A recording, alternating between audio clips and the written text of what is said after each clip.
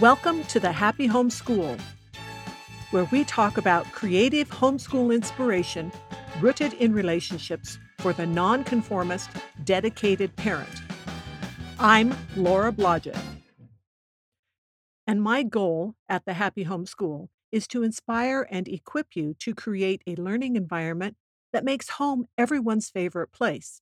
You can always read more at thehappyhomeschool.com. Hello, I'm Laura. And today we are talking about how to help a child who feels rejected by friends. This is a re recording of week 25 of 52 Weeks to a Better Relationship with Your Child. Learning about friendship can be traumatic for children. A parent who can blend compassion with problem solving will have the undying gratitude and trust of his or her child. The goal is to express the delight you have in being part of your child's life while at the same time nurturing other important relationships. Figuring out which relationships to keep working on is an important life skill. There will be some rejection, which we all know cuts to the core of the soul. I have already written and recorded ideas for being your child's preferred friendship coach. But here, today, I am going to specifically address how to help when your child feels rejected. It might be tempting to say, buck up, that's just life, or to the other extreme of, they are just stupid for not wanting to be your friend. Neither approach will do much to help your child in productive ways. There are a few simple questions that can help children gain perspective and give them better tools for dealing with relationships. These questions begin with the child evaluating themselves, then proceed to see what might affect other people's perspectives. These questions are: who do you want to be friends with and why? How good of a friend are you? How will you know if you are friends with someone? Is it really rejection? Let's begin with who do you want to be friends with and why? There always seem to be those people whom everyone wishes they could be friends with. But why is this? Is it because of good looks or charisma? Is there something about feeling accepted by such people that makes us feel validated and worthwhile? Possibly it is because we feel there will be advantages for us socially or in business. While it is not wrong to seek out helpful connections, that is not what friendship is built on. Friendship might grow in the midst of such connections, but a true friendship will be based on much more. This can be a good time to become aware of personal biases or misconceptions. Not all biases are bad, but we are all subject to coming to conclusions for the wrong reasons. Do we feel superior to someone because they look a certain way or don't have the same speech patterns? Do we feel we would be risking our social reputation to be seen with some people? It is a shame when friendship is missed because of shallow criteria. It is also good to ask, how many people can you be good friends with? As finite people, we only have so much time and energy to devote to more intimate friendships. It is fine and good to be friendly with many people, but we cannot get to know them all to the same level. Cannot all get to know us to the same level. Always keep in mind that as rewarding as a good friendship is, it cannot deal with personal insecurities. Friends can give love and support, but they cannot make you more than you are on the inside. You are not worth more or less because of what a so called friend believes. Now, how good of a friend are you? One is not just a friend because of time spent in the same room. There has to be some personal conversation for real friendship to develop. How good are you at listening or asking how someone is doing in a way that really sends the message that you are interested? Do you respond with understanding that builds the other person up without tearing others down? Are you ready to forgive when wronged or to mend misunderstandings? This is easy to say yes to, but not so easy to follow through with. When you don't have to live with someone or work closely with them, it can seem easier to let the friendship die rather than be mutually humble. How patient can you be with letting a friendship grow and develop? It can be easy to feel rejected because someone doesn't respond as warmly and quickly as you would like. We have to be willing to let people enter into the friendship at their own pace. If we aren't willing to do this, maybe we are more selfish than we realize. Be aware that some of the best potential friends are going to be wiser and more measured in how they proceed with relationships. People who seem to jump right into being great friends may not really know what it takes to be a good friend or end up being reliable. How will you know if you are friends with someone? Friendship is reciprocal by nature. If both people involved take time to contact each other, help each other, listen to each other, they are friends. However, as alluded to, not all friendships go to the same level. Not all friends contact each other with the same frequency or about the same subjects. It can be hard for younger people to grasp how friendships can ebb and flow for various reasons, too. There may be opportunities or priorities that dictate use of time. Jobs, family, illness, new puppies, and the like can all require time investments that have to put some friendship time on the back burner. Good friends will keep checking in to see how each other are faring, but know that lack of time does not mean death of friendship. Is it really rejection? Rejection is a strong word. It is commonly used when it doesn't actually apply. For instance, one person may feel rejected when the other person simply didn't feel the same degree of friendship. This is more accurately called misalignment.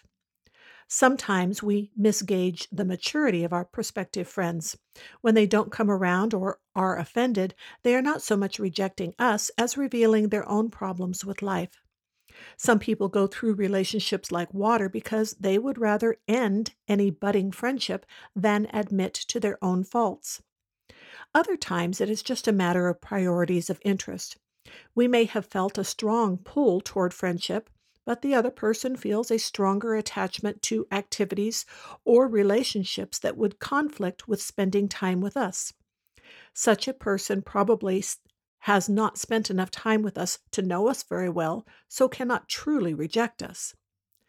Some people put on a show of rejecting others as a way of making themselves feel better about themselves or justified for their own bad choices. It is a form of bullying. It can sometimes involve slander to other mutual acquaintances. In such cases, one has to learn that other friends of worth will sooner or later see past such show.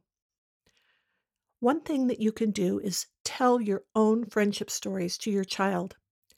A good friendship story will include crisis, how it was dealt with, and what was learned. I told my kids about a young man I had been good friends with around ages 10 to 11 years old. I was excited to get to see him again when I was about 15. I met his sister first, and with wide eyes, she informed me that he would not be happy to see me. Confused, since I hadn't spoken to him in years, I proceeded to walk up to where he sat. It quickly became obvious that while I had grown to over 5.5 feet tall, he was barely topping 5 foot even. He managed a muffled, disgusted hi, and then ignored me. I was, quote, rejected, unquote, but obviously it wasn't my problem. He needed to come to terms with his life. It doesn't all have to be stories of childhood. There is my story of a girlfriend who just disappeared off of my radar. Our kids had played a lot together. We had gone to each other's houses for dinner. We had gone on excursions with mutual girlfriends. Our husbands had visited with each other, and then she was gone. She stopped calling and she didn't return calls. A couple of years later, we ran into her briefly in a grocery store. She told a version of getting divorced to find herself. It became clear that she hadn't wanted any input from friends who might support her marriage, so she dropped such friends. I also have positive stories, stories of friends that we lost track of for years, but now have all kinds of fun with. friends I would trust my children to.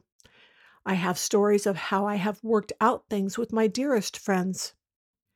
When parents have kept up good communication and relationship with their children, they provide a foundation that never sways while the children learn to navigate friendships on their own.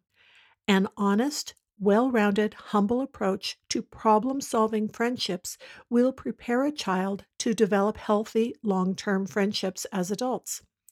It is unfortunately a natural human tendency to make someone else the scapegoat in order to avoid responsibility in relationship or to just feel better about disappointments. Parents need to help their children develop more positive friendship habits and perspectives. Scapegoating is a bad habit that is counter to good friendship. Any comfort it brings is like getting drunk to deal with life.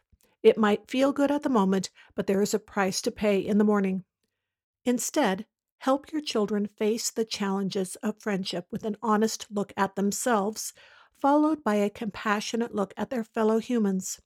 This is what leads to the best friendships, which are those that provide all the best sorts of comfort in life. If you go to the website and the post associated with this podcast, How to Help a Child Who Feels Rejected by Friends, you will see a small photo of a 10 to 11-year-old girl with pigtails in a green dress sitting on a swing. That is me. I wore glasses that slightly distorted my eyeballs, and I had extremely crooked teeth up until my senior high school year. I was a skinny kid for a long time. To make things more complicated, I was also quite athletic and regularly beat the boys at all the games, and I was good at my lessons, so my attempts at friendship were complicated by both other children feeling like they could make fun of me for all kinds of things, and also on some levels feeling intimidated because I could run faster and get all the right answers on the test. The combination led to many of the children looking for every opportunity to put me in my place. My mom told me later that it was right about at this age that I stopped smiling for a good solid 2 years. So I do personally know about actually being rejected by so called friends, or at least peers, and other children my age. Everything that I have shared comes from a lifetime of trying to have a good attitude and evaluate how I can be a better friend and develop worthwhile friendships. I hope this can encourage both you and your children. And finally, I want to mention that a couple of weeks ago, I was interviewed by Dissident Mama, and I will put a link to that on the post at the bottom of this post. Thanks for listening, and see you next time. Make sure you have signed up for the Dangerously Helpful Homeschool Dispatch. When you do, you will receive my best 25 homeschool tips. Now go out there and have fun creating a fantastic homeschooling experience for you and your children.